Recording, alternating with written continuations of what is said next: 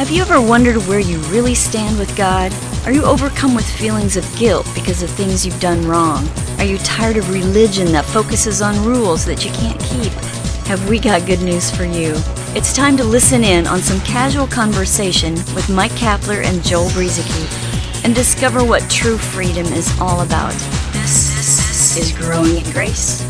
Hey, it's Growing in Grace, indeed. I'm Joel, and Mike is over there. We're talking about, for the last several weeks, man, I've really enjoyed this, Cap. Just kind of talking about the things that we've been talking about, the tithe, giving, and all of these things. I mentioned, I don't know if it was last week or whatever, but you know how people hear, oh, they're going to be talking about giving, and the defenses go up, and hopefully we've, what we've shared has been maybe an outlet for you to look at things differently and not have to get your defenses up when it comes to giving. I understand those defenses going up because so many times when the subject of giving comes up, you can kind of read between the lines. It does seem like they're trying to twist your arm rather than letting it be out of your heart, and so on and so forth. And so we've not been trying to twist anyone's opinions here.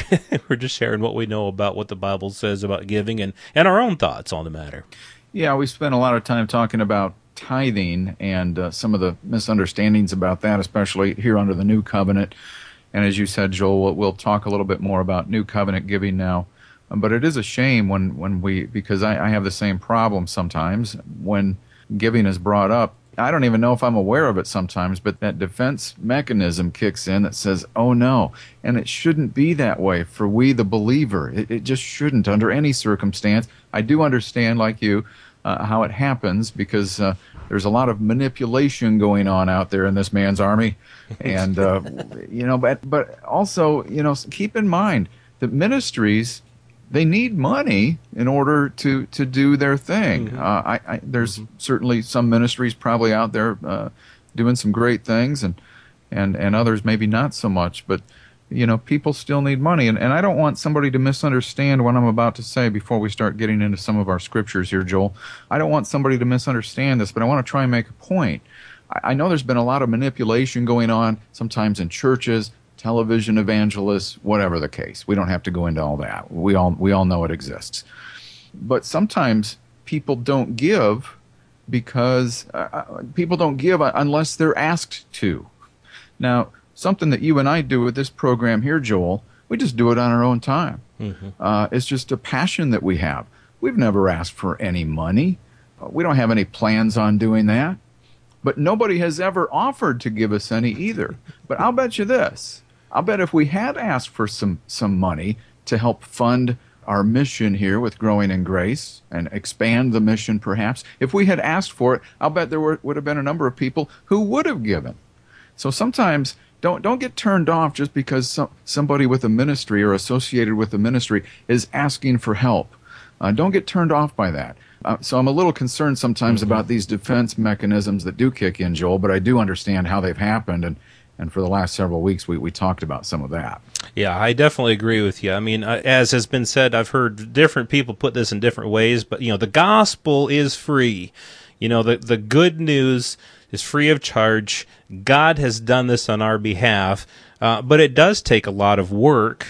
It does take a lot of work, and often it takes a lot of money to spread the message. And of course, each ministry, the way that each person or each group operates is going to be different, but it does cost. It costs us here our time, and we're happy to do that. Don't get us wrong with that. We wouldn't have been doing this for over 5 years if we didn't love doing this. But it does cost money. It takes time, resources, and all that for various ministries to happen. And we'll talk more about grace giving as this program goes on, and we'll see where we get with that. But yeah, definitely, we're not saying don't give. Don't just automatically resist when somebody asks you to give, because it could be a very, very good cause. And check with your heart and check with what you know about the ministry, and proceed from there. Before we get into kind of some of the other stuff that we're going to talk about, I think last week I left off saying that I in my mind I had this scenario we had been talking about the tithe, and of course the word tithe means 10% or a tenth, and somehow that figure gets transferred into the church as if 10% or a certain percentage is what people are supposed to give when they give. And I came up with a scenario. I just thought this up.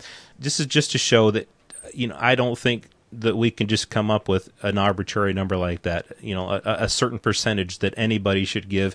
Let's just say, for example, there's two families. Each of them make $40,000 a year. Let's just, as an example, a random example, this is the income that they bring in. Okay, 10% for each family would be $4,000. Is that right? Is that what each family should give per year? Well, look at all the circumstances that could be different in each of these families. And I'll just run through some of these things really quickly, Cap. Let's just say any of these things could be true of, let's just say, family one. Both of the parents work, and so they have daycare expenses. Let's just say the other family, only one of them works, and the other one's at home. They don't have any daycare expenses. One family inherited a house. They don't have a mortgage payment. Another family has a monthly mortgage that they have to pay for. Cap, you've been through this lately, a wedding and college, your daughter having got married, and college expenses and all that. Let's just say one family has all that stuff going on. Another family has none of that, just as an example. Somebody lives in an older house. They've got a lot of repairs. Another family, they have low maintenance cost in their house. One family, both of the parents drive a long distance to get to work. They have those gas expenses. Another family, whether only one person works, he walks half a block to work, or maybe he even works from home, doesn't have those expenses. You see what I'm getting at? There's so many different activities, circumstances, and conditions, various expenses that could be going on in any of these two different families that you just can't say, all right, both families make the same amount of money, both should give exactly the same percentage or the same amount. That's really all I wanted to say about that. There's so many different scenarios in life. When I was a single guy, I had people inviting me over to eat all the time, and so I had less of an expense for food, but yet I still had hardly any money. But anyway, if someone would have told me I had to give a certain percent, it just, we just can't go around giving out an arbitrary percentage, because so many things are different for so many people. Well, and that's why I believe that as we grow in grace, first of all, if people were really taught the true gospel in churches around the world, start with that. And then as we grow in grace, I'm convinced, Joel, that as a whole, the church, meaning we believers, would be giving far more. And I'm not just talking dollars here. I'm not just talking money. Mm-hmm. That's a part of it, though. And so let's just focus on that for a minute. There's a lot more to give than just money and material things. But I'm convinced that the church would be giving, we believers would be giving so much more than what is being taught in the church world with the tithe. I think we're robbing ourselves. We're robbing the lives of others by not teaching grace giving instead of that legalistic stuff. Mm-hmm. Because look, if you've got somebody who makes $500,000 a year, and they give 10% at $50,000, that leaves them $450,000 left to work with. Somebody else who makes $30,000 a year and gives $3,000, they've got $27,000 left to work with. They both gave 10%. Don't you think that in the big scheme of things that we could see a lot more giving going on overall if we weren't just tied down to a 10% number, and it just becomes more of a ritual or a bondage, even a requirement? That's like going back to the marriage relationship, Joel, and our relationship with God. With me and my wife, do you think that our marriage is going to be better off if somebody had given us a list of rules, commandments, requirements to live by and follow so that we could have a good marriage? Or do you think that marriage is going to be more successful just based on love and relationship and treating each other with care out of that love and relationship, which is going to work out better? Of course, the love relationship part is. And I think our giving has been so tied up and wrapped up with a legalistic perspective, which has caused people to put up those defense mechanisms. And there's been a lot of manipulation going on out there from pulpits, too, some of it well-meaning. But I just think if we understood what giving truly was and what God desires and even has already supplied us with, what he desires to supply us with and what he has already supplied us with through his grace, once we began to understand that, I think generosity would abound. Yeah, I think so too. And let me also look at another side of that same coin of what you're talking about, because let's just say, for example, and this is not necessarily in opposition to what you're saying, but it's just another side of the coin. In that, let's say you do have that family making $500,000, and you've got another family making the $30,000, and they've got all these expenses. They've got their refrigerator breaks, the roof on their house needs to be fixed, their furnace goes out, they got medical bills. I mean, we just we got a daughter who got diagnosed with celiac disease last year. Our food expenses have gone up because we have to buy special food for her. Let's just say all these things happen.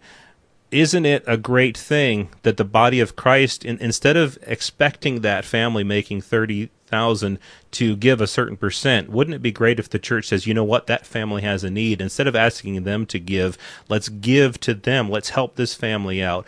And so that's kind of where I'm coming from with this whole idea of who says that there has to be a certain percent. But definitely, if a person is able to give, definitely, I do believe, and again, it's not just money here, but definitely I do believe that the grace of God that's at work in us, as we grow in that grace, will cause us to become more generous people. Again, whether that's with our money, whether it's with our time, our other resources, our talents. I mean, there's ways that we can give way beyond money, but also definitely including money. Well, and that's going to lead us into, at least on the next program, lead us into what we had intended to talk about today in 2 Corinthians chapter 9.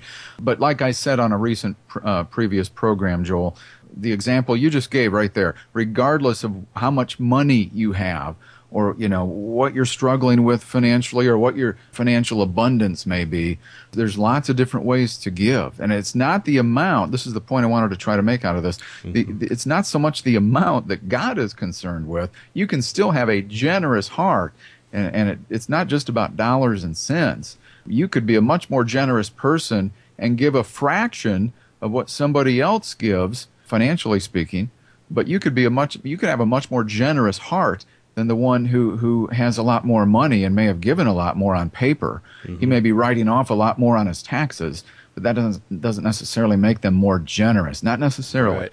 And so there's some interesting things that I think we can get into here about grace giving under this new covenant in 2 Corinthians chapter 9. But I suppose we're getting close to the end of our shoe. Yeah, believe it or not, this one's done. We're done for this week. And you're right, we didn't get into what we were going to talk about, but that's the wonderful thing about God's grace, as we've talked about before, that we just kind of got off to talking about some other things. I think it was beneficial. This whole conversation was beneficial for me, and hopefully for other people listening as well. And so, yeah, we'll get into some stuff from, I think, 1 Corinthians and some stuff from 2 Corinthians next week, as well as some other things right here on Growing in Grace. This has been Growing in Grace with Mike Kapler and Joel Brizicki, heard weekly on Gracewalk Internet Radio and other online sources around the world. To access hundreds of past programs, visit graceroots.org. Share it with a friend and listen again next week for more Growing in Grace.